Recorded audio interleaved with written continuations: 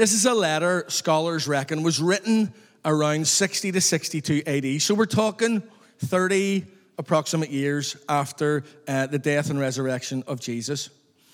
And it was written after Paul was imprisoned in the city of Rome. And you know, Paul at this time is unaware. He's completely unaware that in maybe 2 or 3 years' time, he will once again be back in prison in Rome. But this time it will lead to his death. Paul will be martyred for his faith in Jesus Christ. Now, this time around 60 to 62 AD, he's actually released, but he will be back imprisoned again for his faith and for sharing the gospel. So, those of you who have read and studied and know this wonderful letter from Paul to the church in Colossae will be aware. Someone once called it a beautiful blend of theology and practice. A beautiful blend of theology and practice. And that's what this book is. And as I've mentioned in earlier studies, this letter, like many of the others that Paul wrote, they seem to split right down the center, with one half being purely theological and doctrinal, with the other half being specifically practical, very, very practical. He gives the reader 2 or 3 chapters of scriptural truth concerning who God is and how God works, and then he gives 2 or 3 chapters as to how the readers are to better serve this God who is the Almighty Creator and Redeemer. So I'll give you 2 more words, both beginning with D. Say that with me. Doctrine and discipline. Some of you aren't saying it. Say it again. Doctrine and discipline. That's it. Okay? So that's what Paul gives us in his letters. He gives us first half doctrine, second half discipline. And there are 2 things that we all need in our lives to live in the right service of the Lord. Do you agree? We need the doctrine, yes. It's so vital, but we also need the discipline. We learn what the truth is, and then how we live the truth out. We learn about who God is, then we live our lives in the service of him. That's why we're all here, isn't that right? Doctrine and discipline. And this letter to the Colossians is no different. In fact, I feel like it's the perfect example of this split between doctrine and discipline. We've got 4 chapters. We've got chapters 1 and 2 dealing with doctrine and theology and teaching. Then we've got chapters 3 and 4 giving us advice and assistance on how to live out our lives in a practical way, how to actually live out those teachings in our day-to-day lives. You know, Paul, the Apostle Paul, was a very practical guy. He doesn't just give us the teaching and leave us there. He also gives us a kind of a map to steer us in the right direction on how we are to live, how we are to serve the Lord, how we are to serve our churches, our fellow believers, and those outside its 4 walls. And you know, this little letter to the believers in the region of Phrygia in Asia Minor is certainly the perfect example of that, of what Paul does. Look, as you know, we're still in chapter 1 of this wonderful little book, and tonight we'll be taking a walk into a delightful forest of truth concerning our Redeemer and Savior. The one who is, say it with me, the supreme and superior sustainer. Some of you have forgotten already. You've heads like sieves. And you all know who I'm talking about, don't you? Who is that person? It's the Lord Jesus. It's God manifest in the flesh. The Son of God and the Son of Man.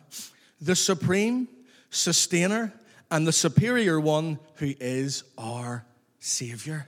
Amen. And he is worthy of all of our praise, all of our worship, all of our thanks, all of our gratefulness. Can you say amen to that? But before we dig into the text for this evening, I want to go back and just share with you about the issues that I spoke of before in this particular church, because it's important we understand this.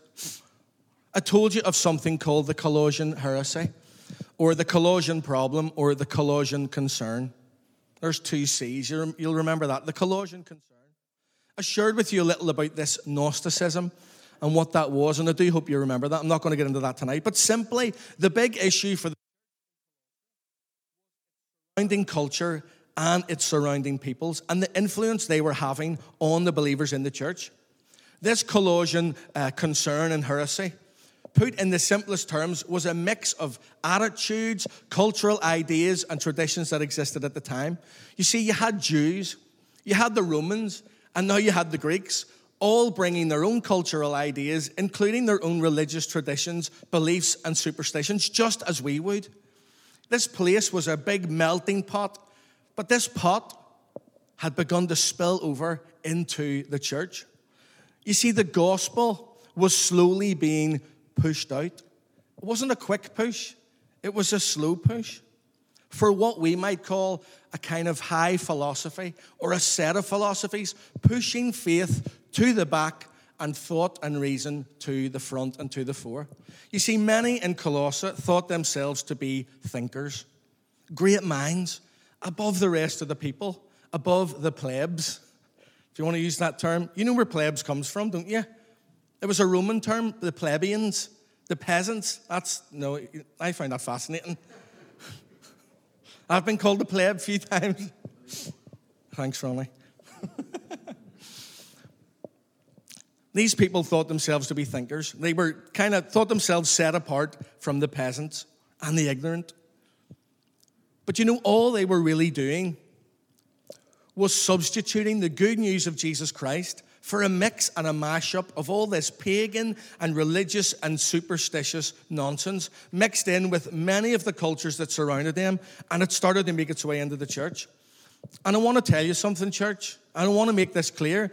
Once the truth of the gospel, once the good news of Jesus Christ begins to be slowly pushed out of the church or to the side, the church is in big trouble. It's in big trouble. Why? Because it's why the church exists. The gospel is the central message and the central tenet of the church of Jesus Christ. It's supposed to be the focus of the church today and as long as the Lord tarries.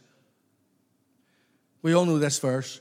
For I am not ashamed of the gospel of Christ, for it is the power of God unto salvation to everyone that believeth, to the Jew first and also to the Greek. For therein is the righteousness of God revealed from faith to faith, as it is written. Say it with me. The just shall live by faith. My mouth's so dry tonight, making me nervous. You see, if the gospel is pushed out, if the good news is pushed out, the opportunity for salvation is pushed out along with it. If we don't preach the gospel, if we don't preach the good news of Jesus, how will anyone know what's expected of them? How will anyone know to repent? How will anyone know that they're actually lost in their sin?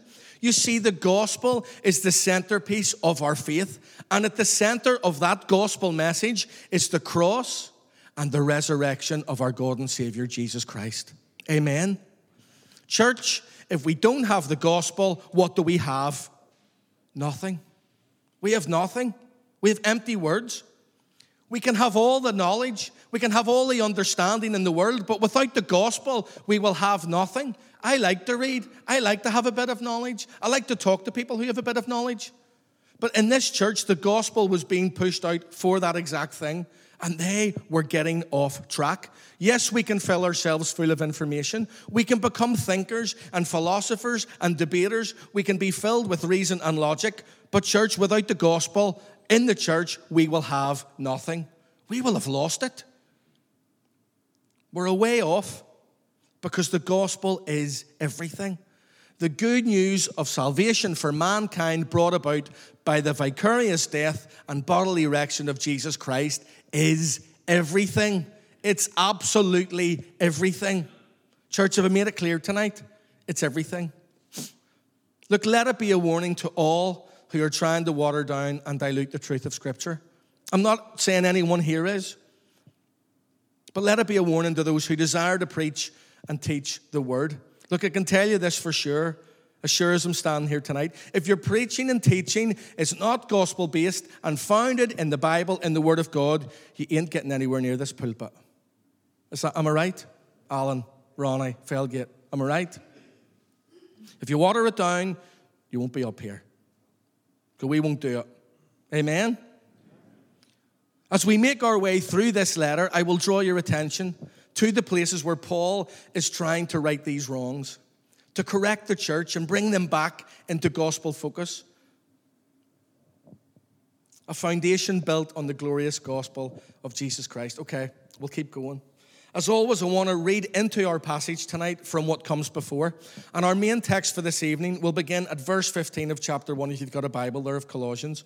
But I want you to go back with me to verse 9 so that we can follow the flow of Paul and Timothy into this absolutely wonderful passage that we will be walking through over the next 2 weeks. Colossians 1, reading from verse 9. For this cause we also, since the day we heard it, do not cease to pray for you, and to desire that ye might be filled with the knowledge of his will in all wisdom and spiritual understanding. Why? So that ye might walk worthy of the Lord unto all pleasing, being fruitful in every good work and increasing in the knowledge of God, strengthened with all might according to his glorious power, unto all patience and long-suffering with joyfulness, giving thanks unto the Father, which hath made us meet to be partakers of the inheritance of the saints in light, who hath delivered us from the power of darkness and hath translated us into the kingdom of his dear Son, in whom we have redemption through his blood, even the forgiveness of sins, who is the image of the invisible God, the firstborn of every creature. Listen, for by him were all things created, that are in heaven and that are in earth, visible and invisible, whether they be thrones or dominions or principalities or powers. All things were created by him and for him. And he is before all things, and by him all things consist. How incredible, church, are those last 3 verses? And that's where we're going to stay tonight. Absolutely wonderful, filled with gospel truth and teaching. So much for us to dig into this evening. Okay, we'll go to the beginning of verse 13. And in the King James, the first word we have is who. Who. Now, let me ask you a question. This might sound a bit Irish. Who is this who? Who is the who? Because we need to know, if we're going to understand this, we've got to know who Paul's talking about. Well, Paul told us in verse 13. And that's why it's always important to read the passage in its context so that we don't find ourselves in error and false teaching. Paul tells the believers in Colossae that the Father has delivered them from the kingdom of darkness and translated or moved them into the kingdom of who? Who is it? His dear Son. His dear Son. We looked at this a few weeks ago. The Son of Man, the Son of God, the only begotten Son of the Father, filled with grace and truth, the Lord Jesus Christ. Jesus, the Messiah, the Anointed One, the who is Jesus. There can be no doubt about it.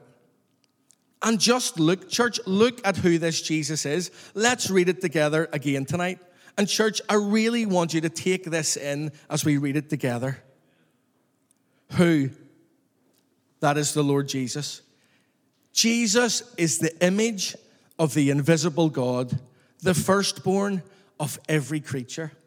For by him were all things created that are in heaven and that are in earth, visible and invisible, whether they be thrones or dominions or principalities or powers. All things were created by him and for him.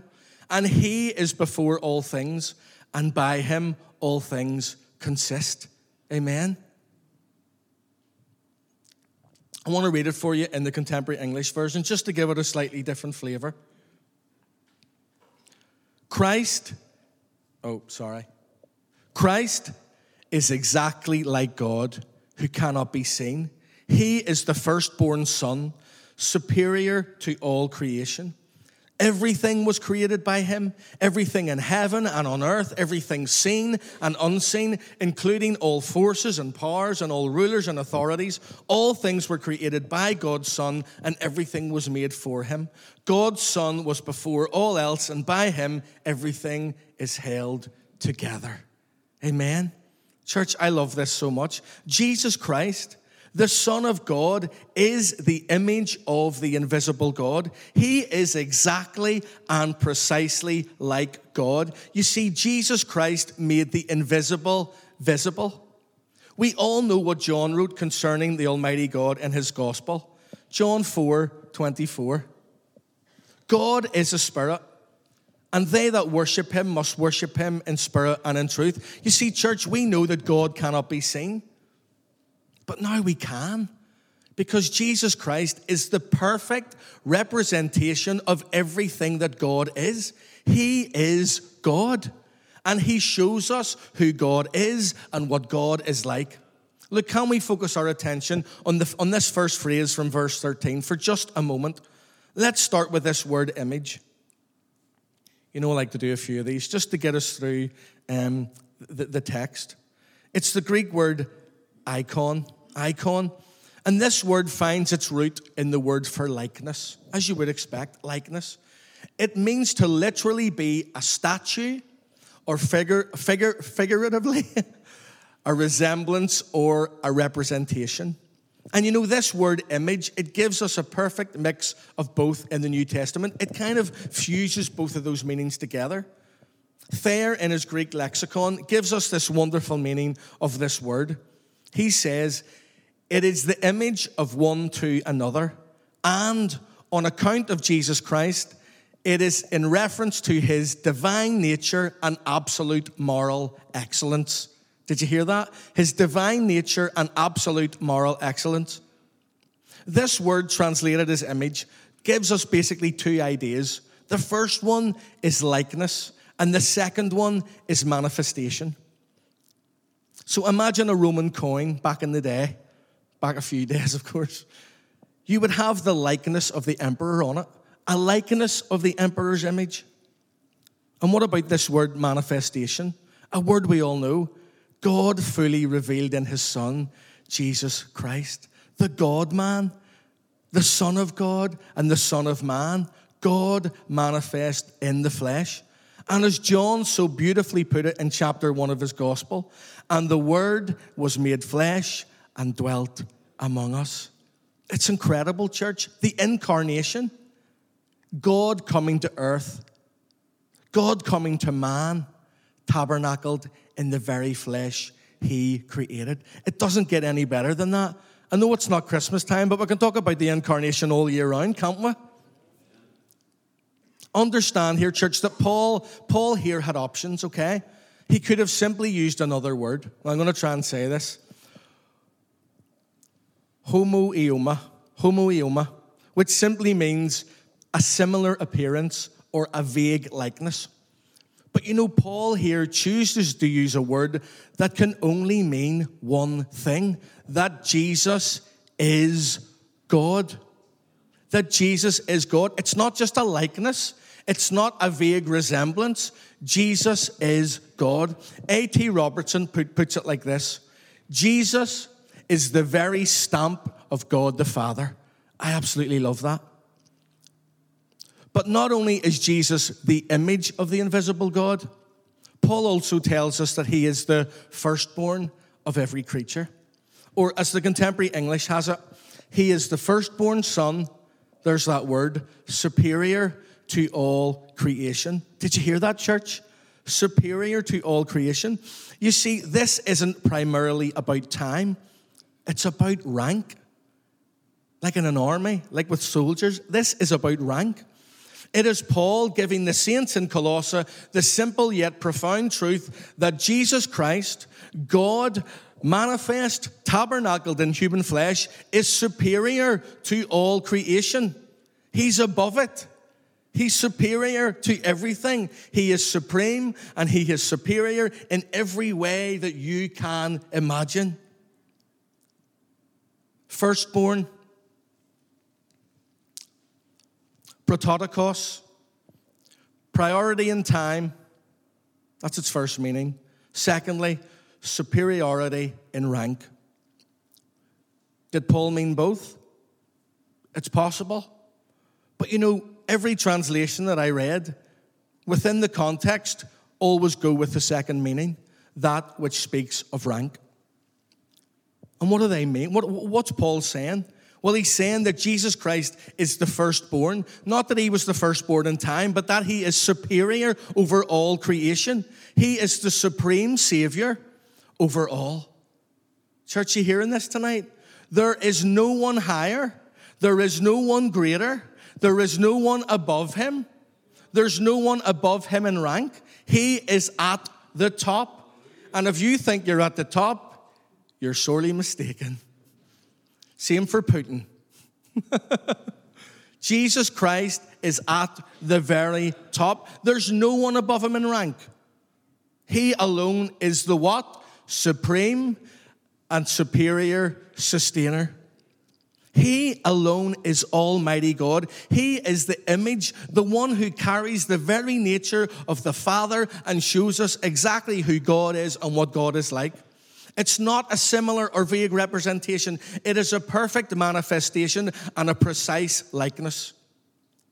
God, get your mind around it, manifested in skin and bone. It is God, I always love this translation, it is God pitching his tent among his people in humility and in meekness.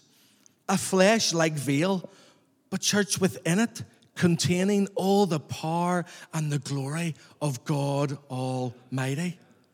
It's incredible. The incarnation, what a wonder and a miracle. And you know, this is one of those times in the letter to the Colossians where we must have a bit of an understanding about the context and culture that Paul is writing into. You know, some believers, as I said, were being led away. They were being taken away by strange doctrines and philosophies that we spoke about earlier. And you know, Jesus, he was being removed as the supreme and all-sufficient Lord and Savior. He wasn't being pushed out completely. But many had begun to worship angels and other higher powers alongside Jesus. And that cannot be. That has to be addressed. Because it's only Jesus alone who is the supreme Lord and sovereign sustainer over all things. You know, I was thinking about this in the car earlier. That little, when Alan quoted first, I think it was 1 John this morning, or something put it in my head. 1 John finishes with these words, little children, keep yourselves from idols. When we put something in the place of Jesus and in place of our Lord, what are we doing? That's idolatry. That's idolatry. And what are the 10 Commandments? It's there, it's clear, it's black and white. Thou shalt have no other gods before me. If we put anything, whether it's thinking or thought or reason or logic or whatever it is, when we put it in the place of where Jesus is meant to be, that is idolatry. And it cannot be. And this is why Paul writes exactly what he does. He's trying to correct this false teaching and to stop others from being led away into this error and into this heresy. He's saying, Colossians, stop. You need to stop right now. Stop where you are. Let me tell you, Jesus is the only supreme one. In all of creation, he is number one. You can't have an angel beside him. You can't have any other God beside him. There's no one else. There's none above him. There's no one beside him. He does not share the number one spot with anyone. He is the sole, supreme, sovereign, and superior sustainer. Is that enough S's for you? The sole, supreme, sovereign, and superior sustainer. Stop all this other stuff. Stop trying to depose Jesus. Stop trying to dethrone him in your hearts and remove him from the rightful throne in your lives, in your hearts, and in your minds. Only he is worthy of your praise, glory, and worship as God. Colossians, stop what you're doing and consider my words. Seriously consider what I'm saying. You know, Paul felt that they were getting off track, and Paul wanted to get them back on very quickly. I didn't know this, church, but obviously in my studies I found out, well, I always find out things I don't know because I know very little. During the Second Temple period in which Jesus walked the earth, many rabbis referred to God, to Yahweh, as the firstborn of the world. It got me thinking, I wonder if in Paul's former life, as that zealous Jew, had he referred to God with the revelation that he had then? Did he refer to Yahweh as the firstborn? Is this something that he already knew about? This firstborn over creation? And now after meeting Jesus on the Damascus Road, suddenly he has this fresh revelation of who Yahweh is. He sees now Jesus is God. Jesus is Yahweh. Jesus is the firstborn over all creation. I don't think I'm stretching too far with this. Paul would have known these words. And Paul now knew in his heart that this Jesus was the one that was none other than the eternal God, the eternal Spirit, the Father veiled in flesh. And now he gives it plain and simple to the believers in Phrygia, surrounded on all sides by this angel worship, by the traditions of Judaism and the Greeks, this Hellenistic culture and the Gnostic culture too. And he says, Colossians, listen, it has to be Jesus alone. He alone is the supreme God. Church, we haven't even got out of verse 15. I'm sorry. But I just love the truth of what Paul is giving to the Colossians here. Let's move on quickly. Paul and Timothy give us more wonderful truths about who this Son is, this one who is the perfect representation of Almighty God. What does Paul say? Well, two things stand out. That all things were created, say it, by him, and that all things were created for him. What are these things that were created by him? Paul gives us a list. All that is in heaven, all that is on earth, all things that are visible, all things that are invisible, whether they are thrones, whether they are powers, whether they are principalities or dominions. Paul is clear. All things. Church, what does all mean? All. All means all. All things were made by him, and all things were created for him. This supreme, sovereign, and superior one is not only the creator of all things, but all things were in fact created for him, by him, and for him. Everything that exists in the universe was created by him and for him. Why? To rule and reign over as the supreme and sovereign Lord. The scholar I quoted earlier, A.T. Robertson, had a phrase. This is his. Robertson says this. He, that's Jesus, is the author of all that stands created and remains created. This creation is a Christ-centric, a Christ-centered universe. And I agree with him. Jesus is at the center of absolutely everything. I love that. And you know what? It doesn't matter what you ask me about. Pete, now, what about all the nations and kingdoms? Sorry. They were created for him, and he rules and reigns over them all. But what about all the dominions and powers? He can't rule over everything. Sorry. He does. They were created for him, and he alone rules and reigns over them all. I know, Pete, okay. What about all the invisible things, though, that we can't see? Sorry. The Bible says they were all created by him and for him too. I have to tell you that Jesus Christ, God in the flesh, he is the sole, supreme, and sovereign ruler over them all. He was their creator, and for him they were created. You know, there's no getting around this, over it, underneath it. And I think Paul's message to the Colossian believers could not have been clearer. And if there was any doubt in the minds of some of the saints, Paul has one more thing to add. He says this in verse 17. And he, that's Jesus Christ, the Son of God, is before all things, and by him all things what? What's the word? Consist.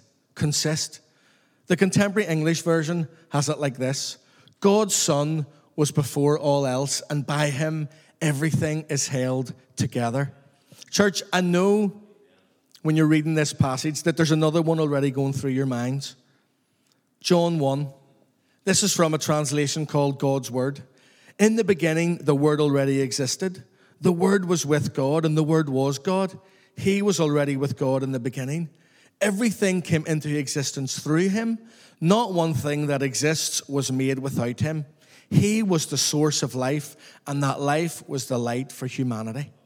And what about the incredible words of John the Apostle in his later epistle? 1 John 1, 1-2. We all know this. That which was from the beginning, which we have heard, which we have seen with our eyes, which we have looked upon, and our hands have handled of the word of life. For the life was manifested, and we have seen it and bear witness, and show unto you that eternal life which was with the Father and was manifested unto us. Incredible words from John. The word here, translated as before, is the Greek word pro. And you know what? It carries a sense of eternality. I hope that's a word. Eternality. It's a primary preposition, for. It means in front of or prior. And guess what? It has a figurative meaning which fits right in with our title tonight. Guess what else it can mean? It means superior. Superior, not only before, but also superior. Look, Paul here is speaking in plain and simple language concerning the eternality of God. God has always been, and he always will be. He is forever and ever and ever. Amen. He was ago, he was before, he was prior to anything and everything, and now he holds everything together in the person of Jesus Christ, the only begotten Son of God. This image and this perfect likeness of the Almighty God, God manifest in the flesh, tabernacled among us, a perfect representation and resemblance of the eternal Spirit that is Yahweh. Look, I have always loved these words of Paul that he wrote in correction to the believers in Colossae, Asia Minor. In him all things consist. In him all things hold together. In him all things find their unity. Here we have the unifying principle of the supreme sustainer that we have talked about so much tonight. God in Christ Jesus is the ultimate preserver. He's the ultimate preserver. And you know what? It's the continuing power of Almighty God in Christ that continues to hold up everything and hold it together for his glory and for his praise. Our final word study this evening, I'm coming to a close, is this word consist. Okay? It's the Greek word sunistao. Church, it has so many wonderful meanings and implications that are directly applicable to our study this evening. Listen to this. This word means to set together. And you know what? That's precisely what God has done with his creation and universe. It also means to exhibit. Church, is there any human alive today, in the past, or who will live in the future, who hasn't had the pleasure of seeing God's handiwork firsthand? All of us get to see it. It means to introduce and to constitute, to approve, to commend, and to stand. In Jesus Christ, all things, that is everything. All things are approved, all things are commended, all things stand together, all things hold together, and all things consist in him and by him. One more meaning is to put together by way of composition and combination. I love that. Composition and combination. You know, coming from a musical perspective like myself, in terms of composition, I started thinking about writing a song, words, putting words and notes together, syllables, sentences, phrases, along with the melody. You have to fit the words to the melody. You have to fit the melody to the words. You have to fit the words to the phrase. Everything has to fit. Everything has to rhyme. That's how composition works. Then you start with the chords, with the melody. You write the melody, and then someone sings the harmony, and someone sings another harmony, and suddenly your composition all comes together. You know what? That's exactly what God did with his creation. And he continues to do it right now in this moment today. Church, our God and our Savior is without doubt the great and almighty, supreme, sovereign, and sustainer. Can you say amen to that? He really is. That's what I want to get across tonight. He upholds the universe by the word of his power. He created it. Yes, he created it, but he also sustains it. He rules over it, yes. He is sovereign, and he is the superior sustainer. Church, I could go on all night, but I won't. You all want to get your kebabs or whatever you're getting, your chips after. I want to leave you something for next week because we've more to look at. Can I leave you tonight with a passage from the revelation of Jesus Christ that you all know so well, that will lead us into a time of worship here, where we can lift our voices and sing, lift our voices in praise to the Almighty Savior and Sustainer of all things. Church, will you stand as we read this together?